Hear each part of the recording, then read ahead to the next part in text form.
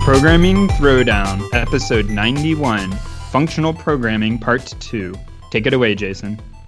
Hey, everyone. So we got a lot of feedback on our interview with Jonas Bonner a few months back. And a lot of you really wanted to know more about functional programming and really dive deep. And I'm really excited that we have Adam Bell, engineering manager and podcaster. He's been an engineer for about 15 years. He's done a lot of functional programming in his career. And we're going to sit down and have a chat about functional programming, about Scala, about a lot of these different concepts, and really kind of dive deep, start from the basics, and get people kind of ramped up onto functional programming. So welcome to the show, Adam. Yeah, I'm glad to be here. Cool. Yeah, so what is functional programming?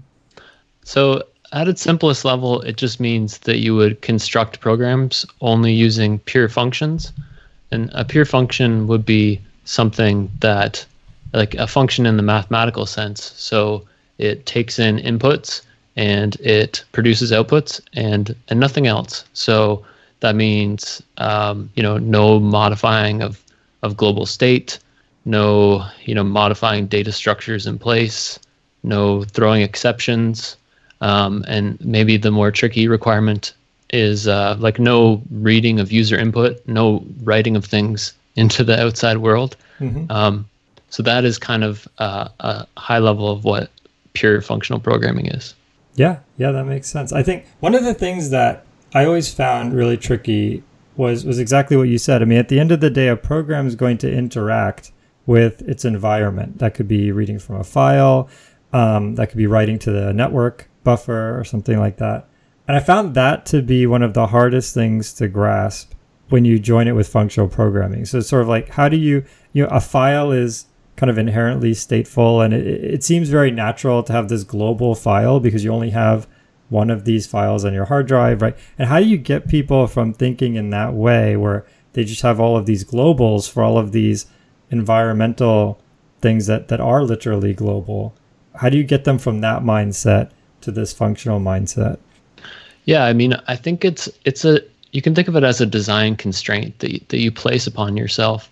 So I think a common pattern you might see is having a very functional core of your program and then kind of an imperative shell around it. So if you have the file as you're saying, and you need to do a lot of transformations on it, you may have functions that are ostensibly pure that take in lines of that file and do some sort of transformation. So they meet the definition, but somewhere at the outside you have some imperative layer that does the actual I/O. And I think that it's a really useful design constraint, because what you end up with if you limit that imperative side effecty stateful code to the edges is a system that's very testable. Like all the parts except that imperative stuff can be tested quite easily. They just have, for this defined output, do I get this? For this defined input, do I get this defined output? And so testing is easy. Reasoning can be a lot easier in that world where you're kind of pushing towards functions. So I think that it's a challenge, but it's certainly one that has a lot of value, in my opinion. Yeah, that's actually a really good way of looking at it. I think when I started working in industry, if you can actually go and look at my PhD code, I'm not proud of it at all, but it didn't really have any tests or anything like that, because you're just kind of writing it by yourself. And so one of the real challenges when I got into more of an industry role was kind of realizing that, we have to really write tests because we're really there's other people who are sort of depending on our code to behave in a certain way. We can't really use a lot of our own intuitions and spread those like through osmosis to the rest of the team. And sometimes you find that after you've written something, you go to test it and you realize it's impossible. It can't be tested. The only thing you could do is just test main, right? Yeah. And then you say, oh, well, I have to modularize this. I have to break this down. And while you're doing that, you say, okay, I'm going to pull this function out and test it in isolation. But to do that, it needs to be context free, right? If you go to test that file, that function, and it calls a global and crashes, you say, oh, okay, now I need to take that global and pass it into the function so that I could pass in, a dummy or something, a dummy object. And what you're doing is basically you're learning functional programming. So I think, a good way to get started, if you've been going through some tutorials, you're learning how to program, and you feel pretty proficient at procedural language, maybe C, C++, Java. I think testing your code, even if you might be the only person who will ever use it, testing it will be a really good exercise in software architecture. And along the way, you'll be forced to discover functional programming in one way, shape, or form. Yeah, no, I totally agree. And I think that it's been thrown at me before, like this statement, hey, if your code isn't easy to test, then it's not good code. So people, especially like people who are really keen on test-driven development, will say this. But the problem I have with this statement is like it doesn't really tell you what to do, right? It's just saying like, hey, this code is bad. So I think that some of these functional principles can guide you in that direction to say like, no, I mean, you can even have things that are well tested that just aren't good code because you have like crazy mocks and stub services and whatever. It's all pound defines, compiler macros. Yeah, exactly. So, I mean, to think about things as being pure functions as much as you can, I think really guides you in the right direction. Yeah, that totally makes sense. So what are the functional programming languages that you use the most? So I spend my time in my day job writing Scala, which is kind of, I guess, a multi-paradigm language. It supports like, Java style object-oriented stuff as well as functional programming. And so that's where I spend most of my time. Huge fan of the language. And then, I also am guilty of playing with a lot of other languages. So I spent time teaching myself Haskell, and that was certainly a great experience. And definitely. We had a lot of Haskell at a place I used to work, and it's interesting. I actually really enjoyed it, but part of the challenge was we were building a software library for other people to use at the company, and so what that meant is anyone who wanted to use this library had to learn Haskell. We found that to be really difficult, and so we ended up having to rewrite the whole thing in Python. Which is pretty sad because it looked pretty elegant in Haskell, but this is just the way of the world. Yeah, I think that like Scala maybe is because it is multi-paradigm. It can be used as sort of a better Java, and so that maybe makes it more palatable. And also, like, if you were building a library, like in your specific case, like there's nothing saying you couldn't use that from any other JVM language. So there's some benefits there. I mean, the trade-offs are like, Haskell is a very hard line. This is a pure functional programming language. There's no, or very few like escape hatches, I guess. Whereas, if you're trying to apply an FB style in a language that doesn't enforce it, I think that requires, like obviously if the language isn't enforcing it, then that's kind of up to the team to say this is a goal, Yeah, exactly. I think if you're building a service, you can get away with it because you can write a protocol but if you're building a library, then the lesson I learned from that experience is or really, I guess I wasn't the tech lead at the time, but the lesson the tech lead learned is to really know their audience. I think that's kind of a universal truism. So you said you're doing Scala. So as you said, I've seen Scala applied in many different ways. So it's used in Spark, which is this big data compute platform.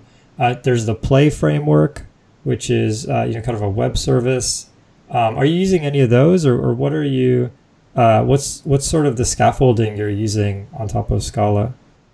So we have one project that is a Play project, but it's more of our legacy products. So we're building, I guess, web services, and the main library that we're using is called HTTP4S, and it kind of is very much in the paradigm of using Scala to be for functional programming.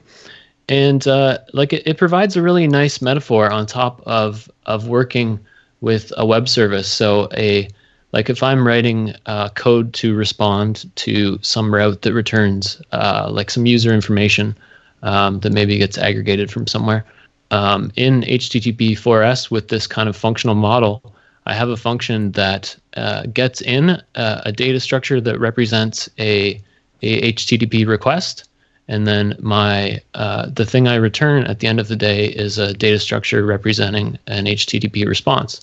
So it kind of fits this function model: data in, data out. That makes sense. What about contextual things like cookies? Are they in the request object?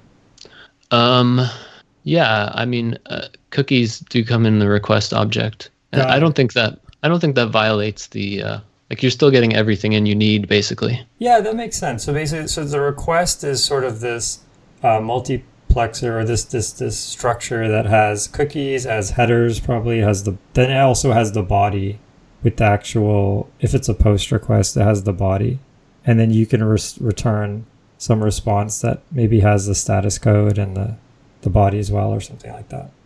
Yeah, and then you may further subdivide this, right? Because you probably want to take some sort of structured data out of that request and return some structured data and have ways to format it. But at the high level, it's a very simple metaphor. A long time ago, I worked in ASP.NET, and they had this page lifecycle model, and I remember I wanted to return that, the status code was whatever, 409 or something, and you write the code to return it, but in fact, behind the scenes, there's some page lifecycle, and it's already returned a response code where you are at, right? So you had to understand this, it's not just that I'm writing the things that return the body. There's this lifecycle that lives outside of my code. Geez. And so that's very confusing. And most web frameworks don't work this way nowadays, but I think it shows how this functional model where you kind of get in all your inputs and then get out all your outputs is much simpler than something where there's some sort of extraneous information, like in this case that the header is sent by overloading some other method in the framework, or etc. Yep, that totally makes sense. I think a lot of people might say, well, you could do functional programming in any language, and ostensibly that's true. You could fit the paradigm. It might not look that pretty. So in the case of Java, all of your functions would have to be objects that contain one method. But it's doable. But the nice thing about a functional language is that, as you said, it might not completely restrict you, but it makes it very easy to write functional programming, and it makes it more difficult to write this sort of the procedural programming where or just pure recipe-based programming where you have all just global variables. And so it's you can do anything, almost anything in almost any language, but it's really, it's almost like being an artist, right? You could paint almost anything with any paintbrush if you had the dexterity, but certain paintbrushes will make it very easy for you to do certain strokes. And so like any art, certain languages and certain frameworks will make it very easy to craft your design in a certain way. And the functional programming way is extremely powerful when, as long as you aren't too dependent on, as I said, a lot of these environmental things. So a web service is a great example because effectively bits come in, bits go out, and the only thing you really have to interface with from a real world standpoint is the network card, but that's going through so many layers of abstraction that functional programming is a no-brainer there. I think a lot of this big data transformation logic is also a really good candidate for functional programming, which is why SQL and Scala now with Spark and a lot of these languages are functional because they really excel in these environments. Yeah, and like with Spark and data processing, I think one reason it's a really good fit is just like if we talk about immutability, that you're kind of not changing the data in place, but kind of transforming it into a new format. That's very like easy to split up and distribute across machines and stuff. Yep. How do you deal with things like databases, where database is this inherently sort of mutable object? Yeah, I mean, so if you talk about, like you were talking about Haskell, and Haskell has like this concept of like IO, where they kind of wrap anything that has an effect in this IO type, and then instead of actually performing the action, right, the action is it's not actually run until the end of kind of until you fall off the end of main, right? It's kind of we're building up a program that doesn't get run until the very end of the world. And so that is a way, I don't know if that characterization makes sense, but that's kind of a way to encapsulate making changes to the outside world while still living in this kind of pure function world. And so what we do on our team is very similar. So we use like an effect type called CATS.io, I believe what it's called.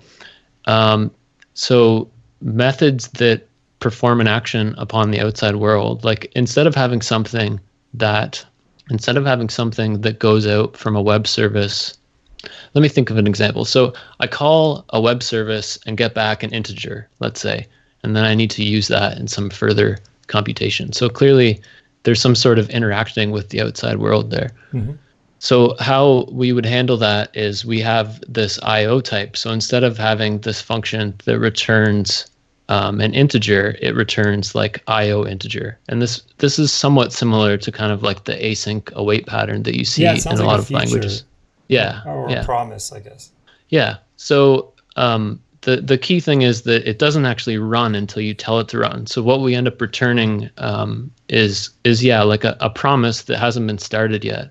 And so you kind of compose these. Let's say we need to call out to a bunch of web services, like get an int from this one and feed that into this one, so on and so forth. So we return these IO wrappers and we compose them together to say like, okay, when this one's done running, feed that value into here. And it's very easy to compose. And then at the end of the world, like at the end of our request chain, we say, okay, now run this. And so that lets us kind of encapsulate the dealing with the outside world into this kind of into this type that we wrap the results in.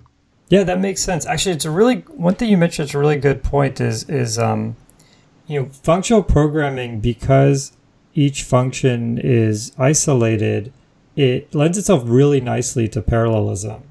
So, for example, you might write a simple script. Maybe you write a simple Python script that does some text transformation, and you have this huge block of text. Maybe it's some comma-separated value that you pulled out of this Excel spreadsheet you've been working on that has thousands of rows. And you want to do some transformation on on each line. If you just do Python, you could do it. It might not take that many lines of code. You just do a for loop for each line, do your replacement, right? But it's going to go through each line one at a time, right? But there's no reason it has to do that.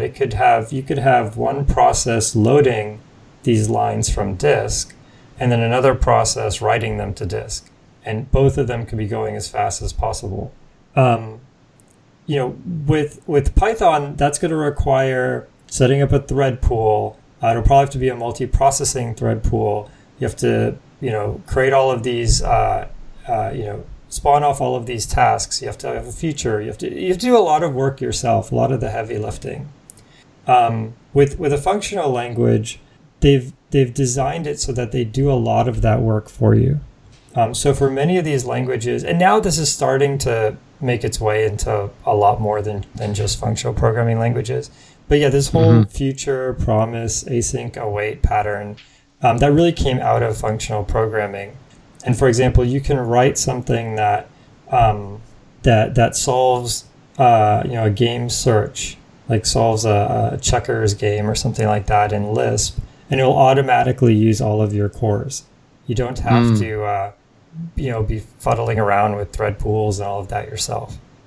Totally. It's interesting what you're saying about how this stuff is kind of feeding out into other languages. Because if you think about at some point, like Python having like map and filter and stuff was considered like that's functional programming, just because that was an idea kind of feeding out. And generics like having a list of T instead of array list, like this is an idea that was called parametric morphism that originally came from Haskell and then was brought to Java, and like lambdas obviously are quite popular now.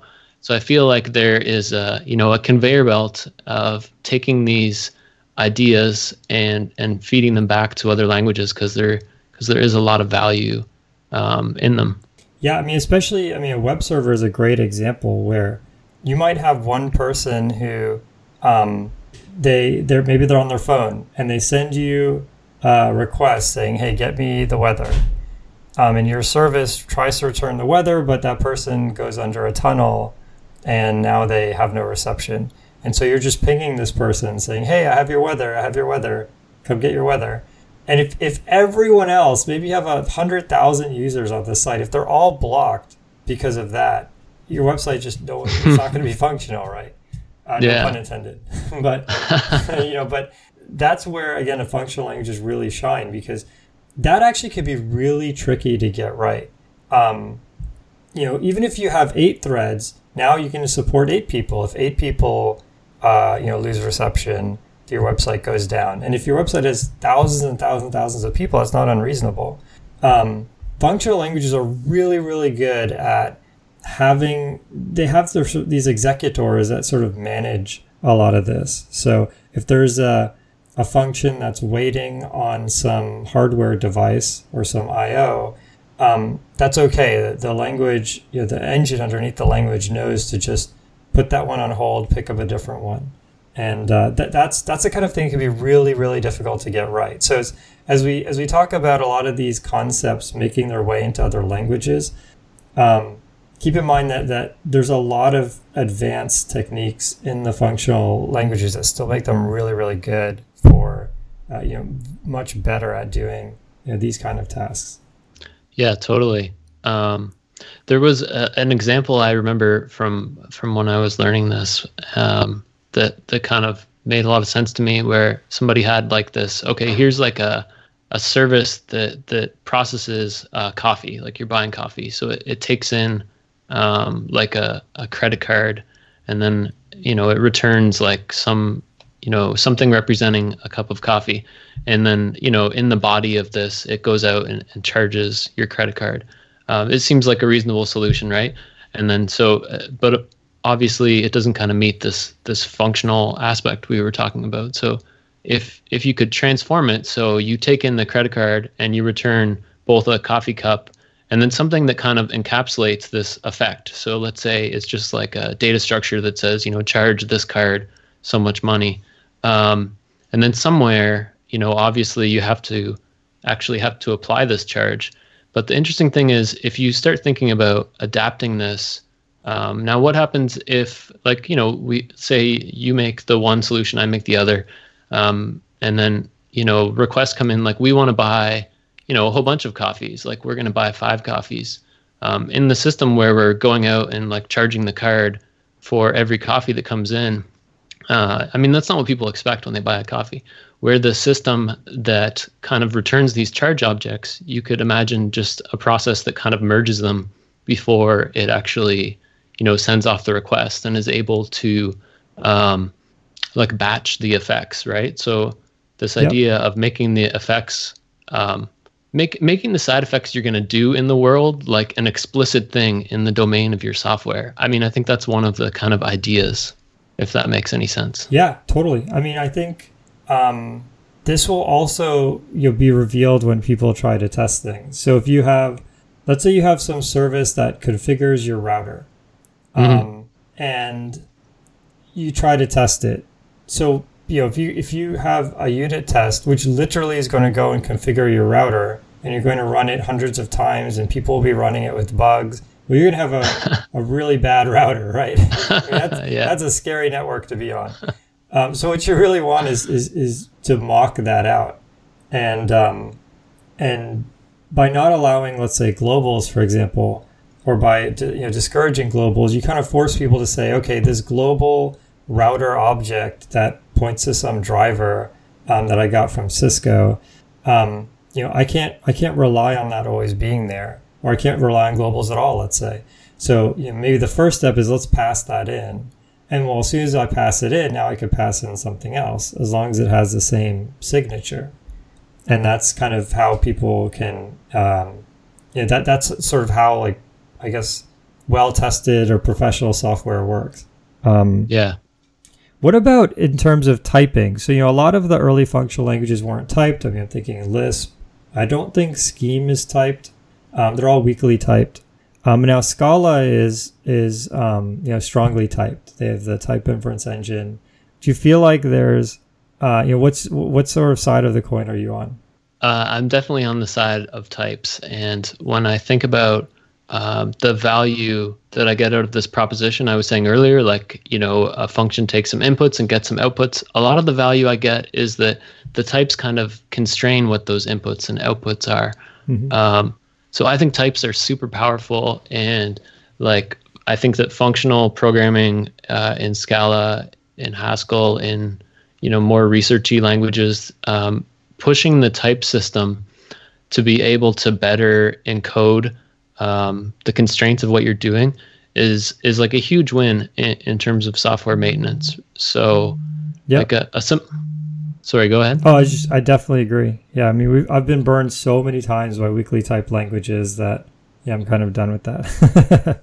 Yeah, and like if you look at like Scala or let's say Kotlin or even Rust or Swift, like one thing you're seeing is kind of using like a result type or an option type or something rather than like a null pointer. And like that, so that is another idea that's kind of, moving out into the ether of other languages from functional programming. And just that thing is so valuable, right? Just to say like, hey, you're not going to get a null pointer here. You have to explicitly handle, like if this is, possible, that this value is not defined, that's an explicit thing you need to handle. Yeah, I think I agree with you. It's so useful. There was an issue the other day I saw at work where there's basically a function that was meant to return some information, and it didn't support null, and so we ended up getting a crash at some point saying that someone tried to pass in a null, and it turned out that there were some circumstances where that object that we were returning, it couldn't be retrieved. So I mean, think about like a double delete scenario where two people are trying to look up an item and delete it at exactly the same time, and the second process that arrives goes to get the item to delete it and it's not there, right? But because we explicitly ban nulls in this particular function, we got an error. Whereas in other languages, I mean, at worst, you return the null, you don't think it's going to be null, and then you start using it. And then you're lucky if the program crashes, like much further down the line. I mean, that's the best case scenario. It could even get worse than that. You just get corruption and things like that. So I think a lot of that stuff, and as you said earlier, it is making its way. Like now with C++ 17, there's the optional. Optional is now part of the language. So you could do optional foo equals bar, and then by default bar is null. But yeah, there isn't support for yet for I wonder if there's a way to, Patrick might know this, if there's a way in C++ to just blow up. I guess you could have an optional where if you tried to, actually I guess optional will do that. If you try to access it, it will kind of blow up. But So in the new C++1, if you access an optional where the value is missing, it throws an exception by default. But there are ways you're supposed to check it before you do that, or say, give me this value or this default. Yeah. So this is a common pattern. Like you'll see the same thing in Scala or Haskell or Swift, I assume. And I think that, go ahead. Oh, I was just gonna say, do you feel? Actually, you finish your thought because I have a kind of a tangent. So I think so this is a great idea, and it ties in with kind of algebraic data types, which some languages are starting to get, and generally, FP languages have always had. But you can push these type ideas even further, right? Like the phrase that I think comes from like OCaml land is like make illegal states unrepresentable. Yeah, let's say it that way. Okay. And so to use the type system so that you can't that you could enforce invariance in your code using the type system, and having richer types allows you to do this more easily. Can you give an example? Is it sort of like saying you can't do 3 plus dog or something like that? Is that where you're going with this? So that's a super simple one, but so if you have some types, if you have a sum type, which is like a type that can be one of several values, right? So in Scala, I would have let's say I have like a sealed trait called animals, and then I have a dog, cat, and parakeet or something, right? And then somewhere else I have some code that does some pattern matching and pulls those apart and handles each case. And then if I add a new value called goat or something, the compiler will tell me, hey, you have not handled this case. This type has 4 possible values, and you are not handling that case. I've seen that. Yeah, you're talking about the case classes. Is that the right word? The case classes in Scala? Yeah, and so I think this concept of that's like totality checking, and some languages take it much further. But so when you're writing that, actually, I think that I'm trying to think of another example. Maybe I'll think of one. But yeah, using the type system to kind of make it more apparent when you are doing something wrong, I guess, is kind of the concept. Hey, Jason, not to interrupt you, but before you go off on that tangent, do you want to take a minute to tell people about O'Reilly OSCon? Oh, that's right. Yeah, OSCon is coming up. There's going to be a bunch of superstars there that you can listen to. They're going to talk about actually a lot more than open source software is going to be there. There's going to be blockchain. There's going to be AI. There's going to be cloud computing, distributed computing. Be a bunch of different talks from people all over the world. You can go to oscon.com/PT for Programming Throwdown. If you go there, you can you'll get a special deal, which is really cool. Definitely check it out. There's going to be a lot of really interesting people. Do you know who else is signed up to speak? So I actually would advise people to just go look at the website because there's a ton of people. But I know that there's Holden Crew from Google, Rupa Dashir from CodeChicks, Julian Simon from AWS, Allison Macaulay from Unblocked Future. I mean, the list is really big. Like I was starting to I'm going to read. Oh, wait, no, I'm not going to read all these people. There are a ton of talks. So actually, I've never been to a conference where I know we were talking about this last episode. And, you were talking about what it is kind of like to go to a conference. And I feel like going and talking to my boss about trying to be able to attend one, because I think it would be really cool to be surrounded by people talking about the kinds of things I'm super interested in. Yeah, I mean, also one really interesting thing that this conference is doing that's pretty unique is they have sort of speed networking. They have book signings. They give you a really good opportunity to meet other people. I've been to conferences in the past where it was just very, very technical and it was designed for you to go. It's designed for one-way communication, right? For you to go and listen to some talks. But this is really designed for you to interact and meet other professionals, which is really cool. So definitely check it out. You can get 25% off your pass if you use the code PT25. I believe if you use the link oscon.com/PT, you'll also get the discount, but put the code in just in case. And hope to see you there.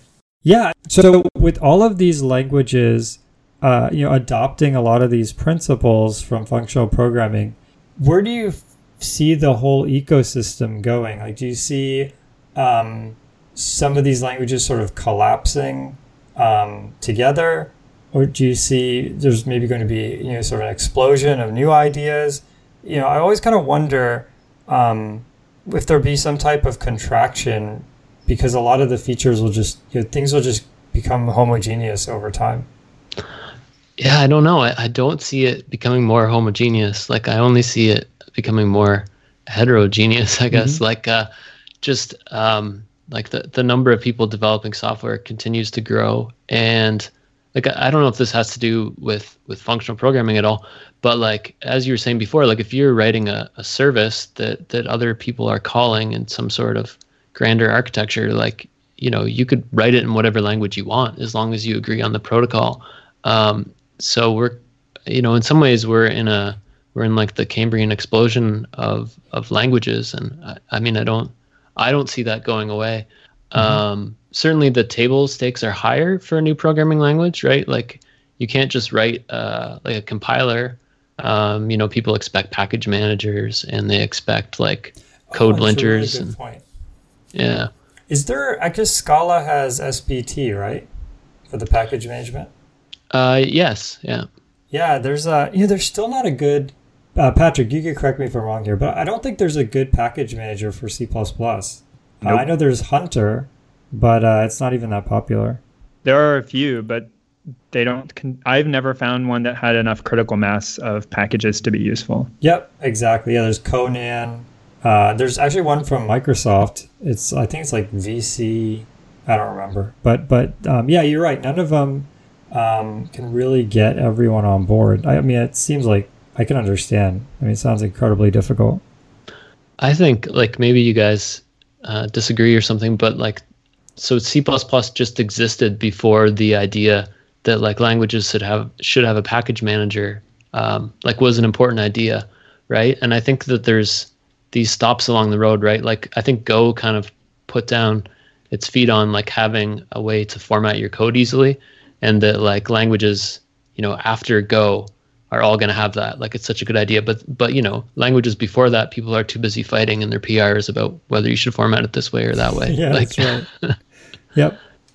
Yeah, I wonder. I really wonder what's going to happen. I do think that. Okay, so to your point with Docker, with services, sort of service-oriented architecture, that really gives people flexibility to write any language they want. But I feel like the system is inherently winner-take-all as well. And again, I think there's always going to be a lot of languages. I just wonder whether the distribution concentration will just, favor a few languages. Like, I think, Python, we do mostly Python at where I work now. We use the typing module and all of that. But yeah, I mean, there's definitely better languages. But I feel like there's this sort of winner-take-all effect. Although to sort of play devil's advocate against that, TensorFlow recently added support for Swift. And so that, I think, is a game changer for a lot of people, doing machine learning and people in AI.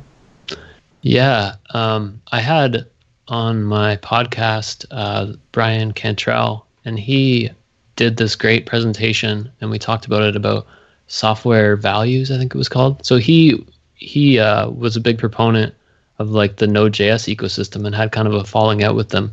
And he kind of thought about this a lot and decided that like what matters with programming languages is sort of like where they put their values, and that it leads to like a different system. So like Node.js kind of put a lot of importance on just being accessible, like people being able to pick it up.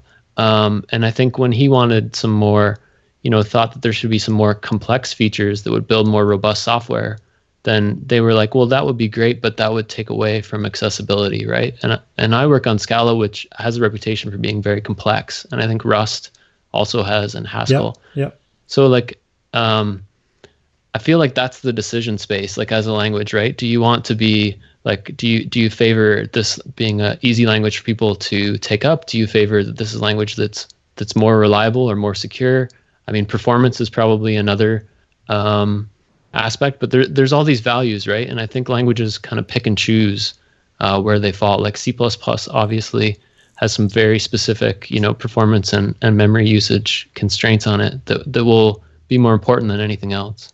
Yeah, that makes sense. Is there, so is there in the functional programming landscape, is there sort of a Pareto front there? Like, are there reasons to use Haskell versus Scala that involve, I guess, performance, or is there some speciality that Haskell is like particularly good at? Yeah. So one thing that is interesting about Haskell is that it is lazy. It has a lazy evaluation model, and I don't know any other languages that have that. So besides all its functional aspects, it has this lazy aspect, which can be challenging, but has benefits in certain cases.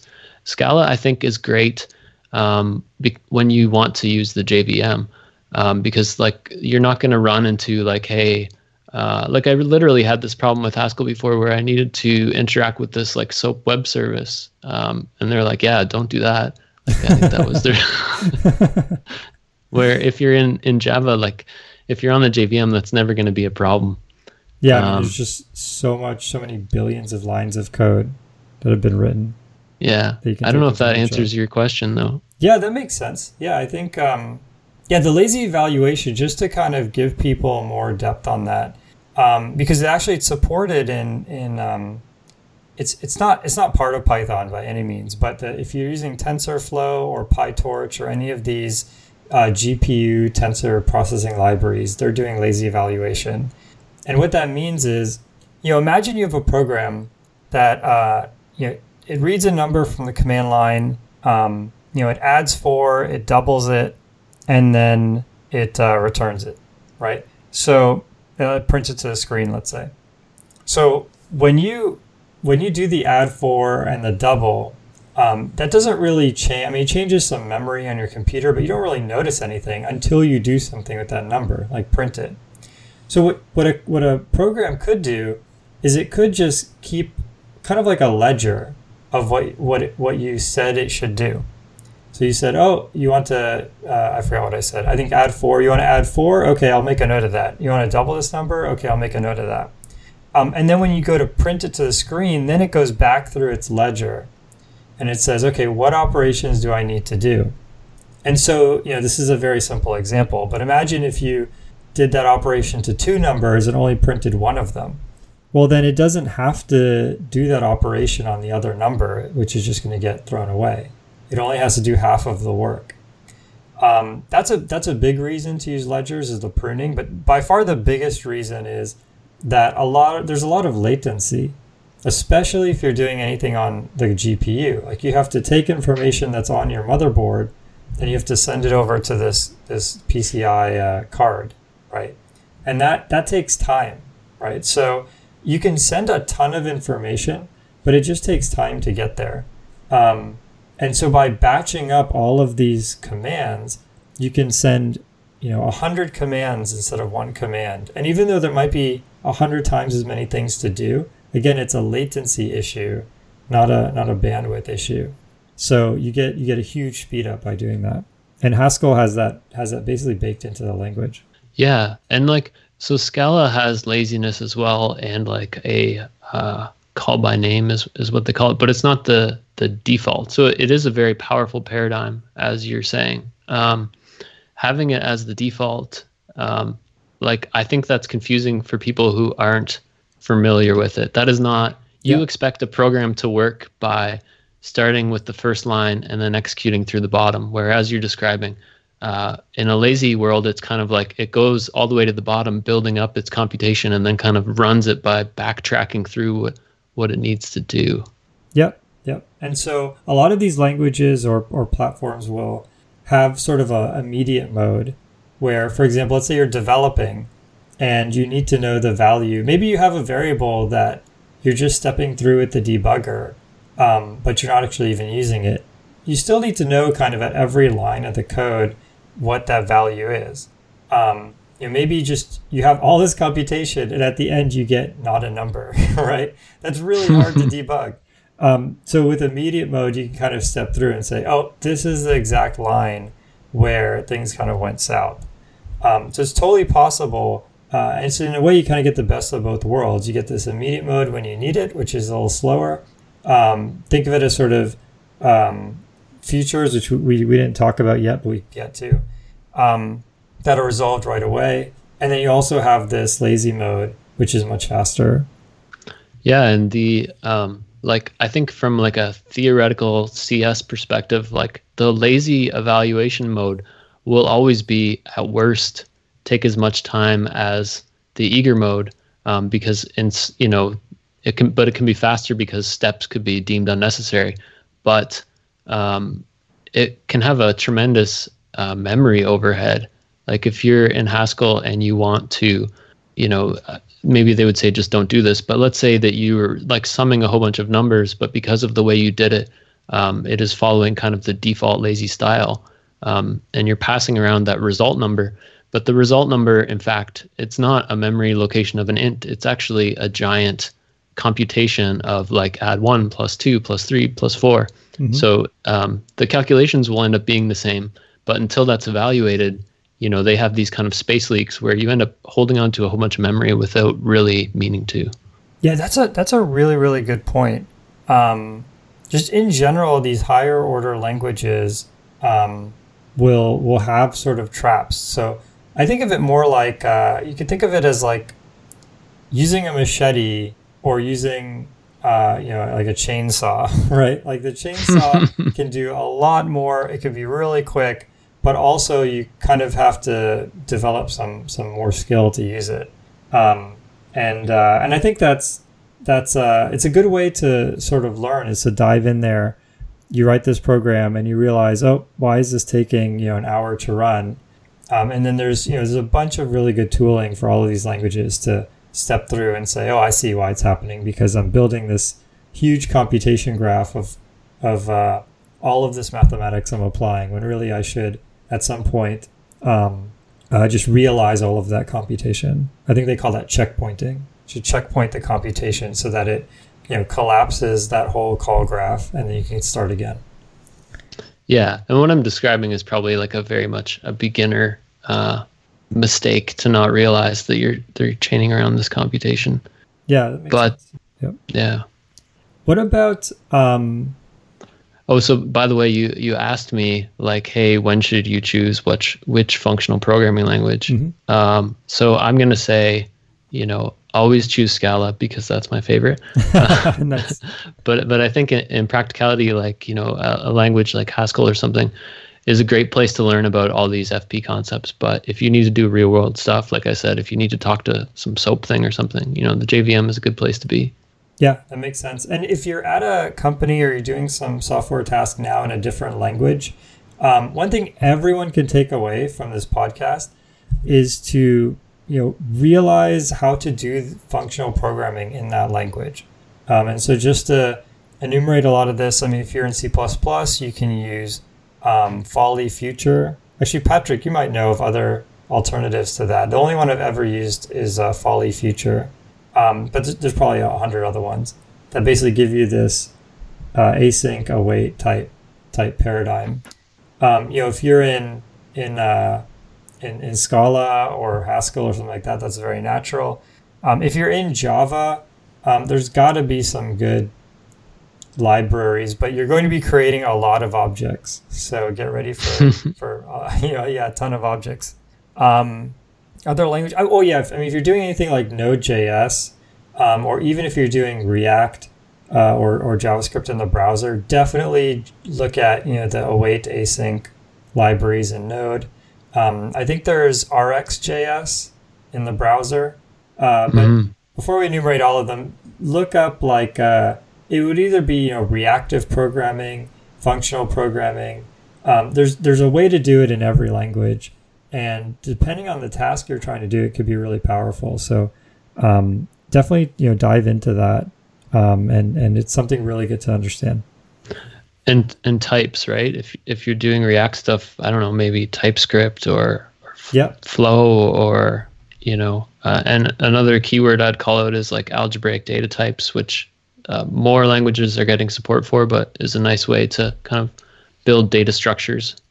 Yeah, that's one thing that drives me absolutely crazy about TensorFlow and PyTorch is they just have the tensor data type. So if I have a tensor sometimes I've done this where I have a tensor that's, let me make sure I get this right. Yeah, okay. So I have a tensor that's, let's say, 5 by 1. So it's a vector, right?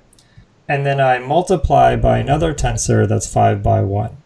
So what that's going to do is it's going to multiply those two vectors, and that's going to do a dot product. So under the hood, it's going to multiply component-wise, add that all up, and I'll get a single number out. So maybe I do this vector times vector, or this, they're calling it tensor times tensor, and my output is 3, right? But if I get the dimensions wrong, like let's say one of those two vectors is transposed. So now I have a 5 by 1 matrix multiplied by 1 by 5 matrix. Well, what TensorFlow is going to do is it's going to do the outer product. So my result isn't going to be 3 or 10 or 100. It's going to be a 5 by 5 matrix.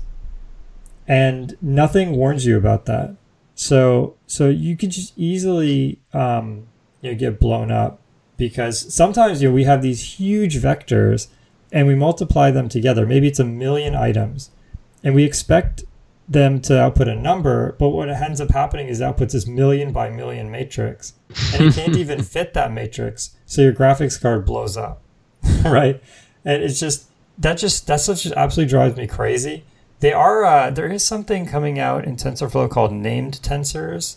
It's not out yet, but I think to your point, it's moving in the direction of sort of algebraic types. So, I think the holy grail there is where you have unit types you can define. Like you could say seconds s equals 10 microseconds, and it would do the conversion automatically, stuff like that.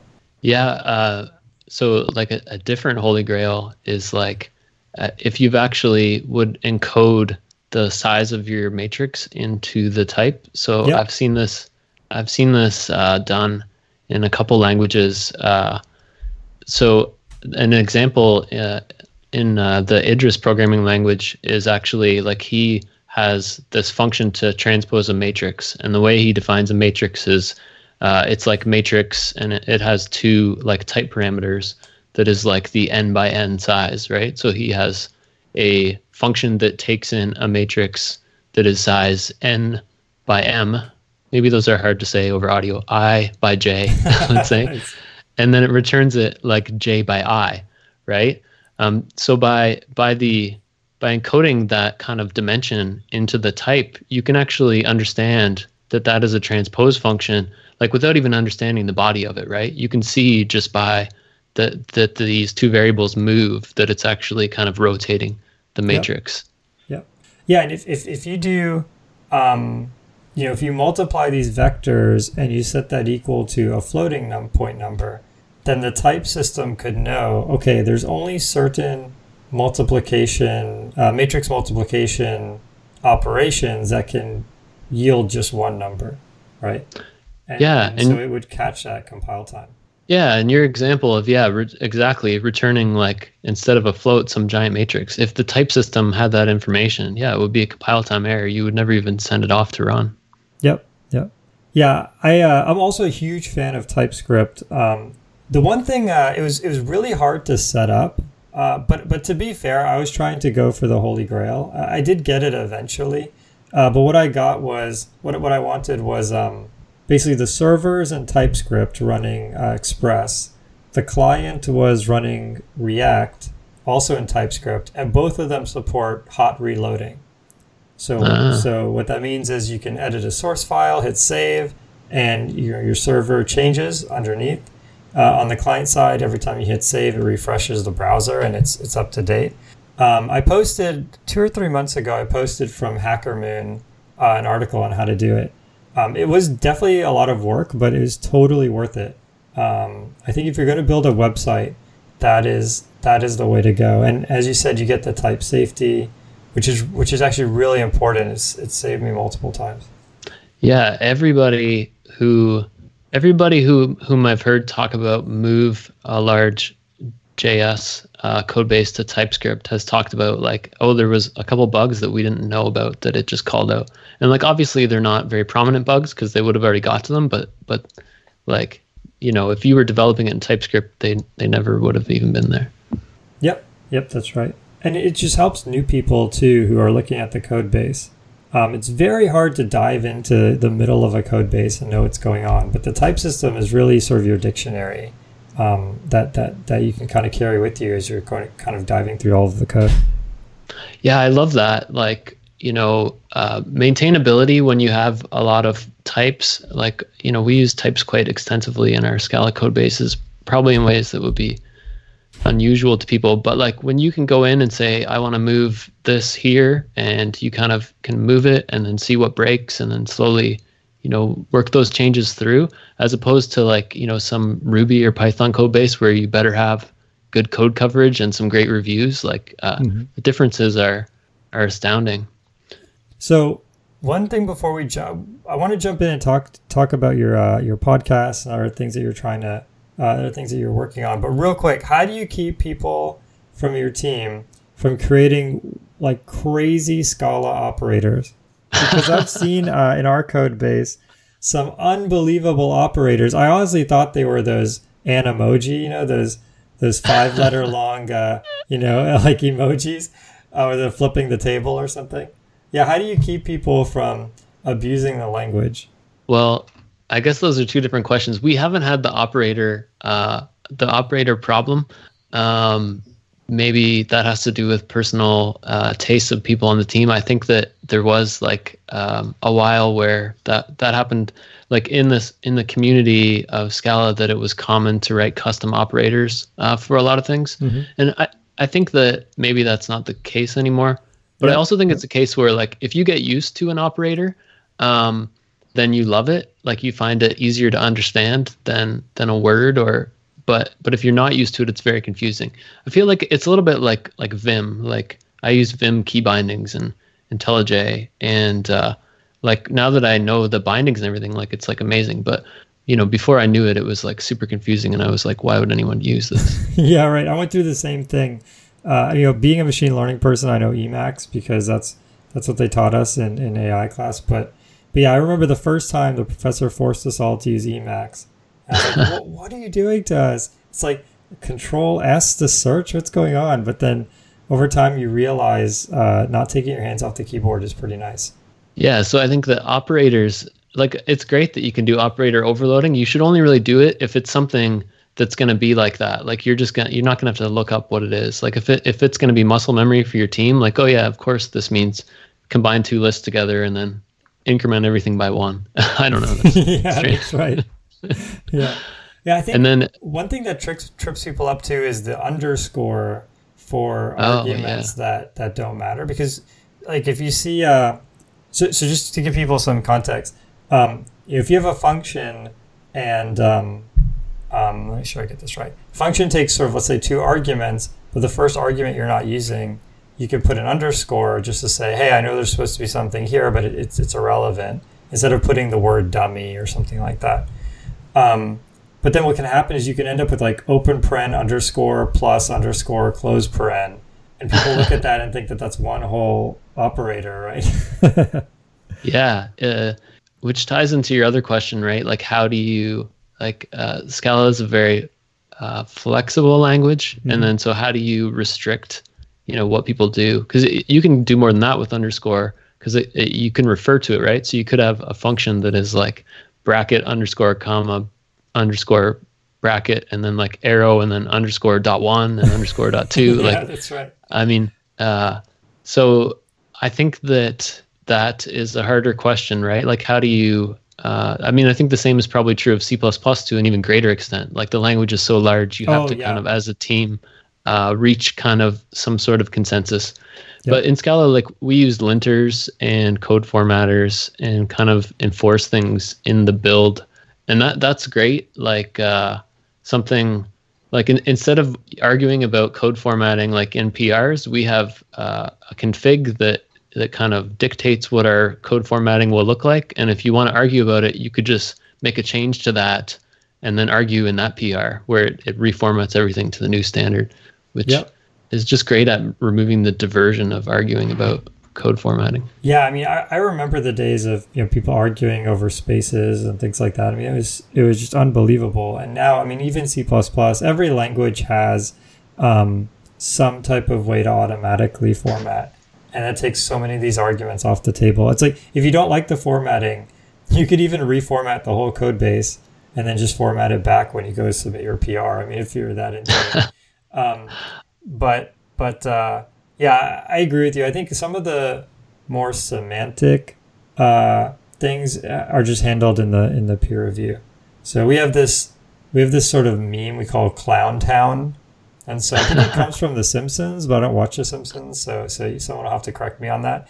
But yeah, there's basically this emoji we have of Krusty the Clown, and so yeah, when something's getting kind of clowny, we put Krusty on it. So if someone has a pound define that creates a class in C++, they get Krusty, and that's the way we sort of enforce it. We have a bike shed emoji for when people start fighting about dumb things. Oh, really? Wait, what is a bike shed? I don't even know. I think it goes back to this old story that says, like, that they were building a nuclear reactor and they had a committee to like oversee all the plans. And then the committee spent all their time arguing about the color of the bike shed because like the idea was that the people on the committee didn't know anything about nuclear reactors, but they understood bike sheds. So they're like, that's what they focused in on and argued about. It's kind of like you're focusing on the wrong thing here. Yeah, that's amazing. I noticed that it takes a certain personality to invent an entire framework or library or even programming language. And so you have to be sufficiently dissatisfied with the status quo, right? Mm-hmm. And so when you get a lot of programming language inventors or platform inventors together, you end up with a lot of contrarian opinions. And then, I think I need to borrow that bike shed emoji. Yeah, it's true. You can have too many divas, or I don't know what the right word is. Yeah. So tell us about your podcast. So it's Co-Recursive. Is it purely recursive programming, or is it more general? What's the sort of topic? So it is not purely about recursion. So the show is an interview format, and so it is a software development podcast. And if I'm curious about a subject, say, similar to this episode, or if I want to know about TensorFlow or some new programming language, I find an expert in that area and bring them on and kind of have them explain that area to me, and I ask questions, and I'm hopefully not afraid to say, like, I don't understand. Could you explain that again? And so that is the format. It's kind of a deep dive onto a technical area, an interview at a time. There's been a lot of shows on areas of functional programming, shows on building your own programming language, shows on Rust, incident response, kind of a wide swath of topics. But cool. I just picked the name because a co-recursive function is something that kind of produces a stream of values. So it's kind of like a pun in that I'm producing a stream of episodes. But, all right. But really, nice. It's just a name that's distinctive. So what inspired you to get into podcasting? So I was listening to a lot of tech podcasts, and I thought that there was certain topics that I would love to have covered that I didn't really see being covered. And originally I reached out to this podcast, SE Daily, to see if he would cover some of these topics. And he said, well, why don't you try like just doing guest hosting for the show?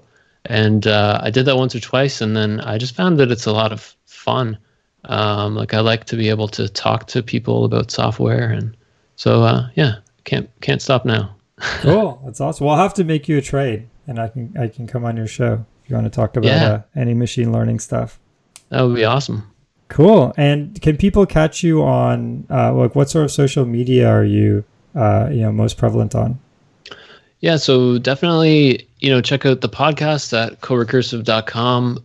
If you, Google Adam Gordon Bell, you'll find me. I'm on Twitter at Adam Gordon Bell and also at corecursive. And Cool. So if people want to reach out to you, do you support DMs on Twitter, or should they email you through the website? How can people get a hold of you? Yeah, you can DM me through Twitter. You can email me, adam@corecursive.com. And check out the podcast. I think it's super interesting. If you liked this episode and you need more podcasts, I think it's probably a good fit. Cool. Yeah, I mean, we get a lot of people saying, "Hey, why don't you do more episodes?" But I think that there's a lot of really good producers out there creating a lot of great content, and Patrick and I also have a lot of kids, so I think we'll stick to one episode a month.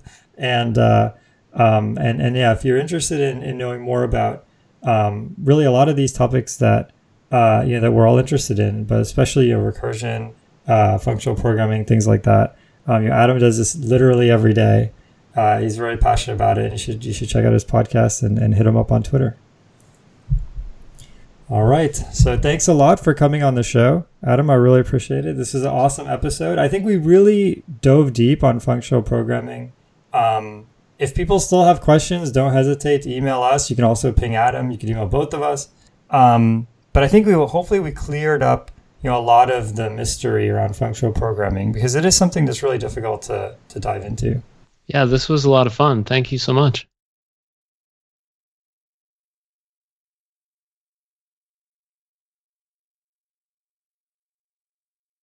The intro music is Axo by Binar Pilot. Programming Throwdown is distributed under a Creative Commons Attribution Share-alike 2.0 license. You're free to share, copy, distribute, transmit the work, to remix, adapt the work, but you must provide attribution to Patrick and I, and share alike in kind.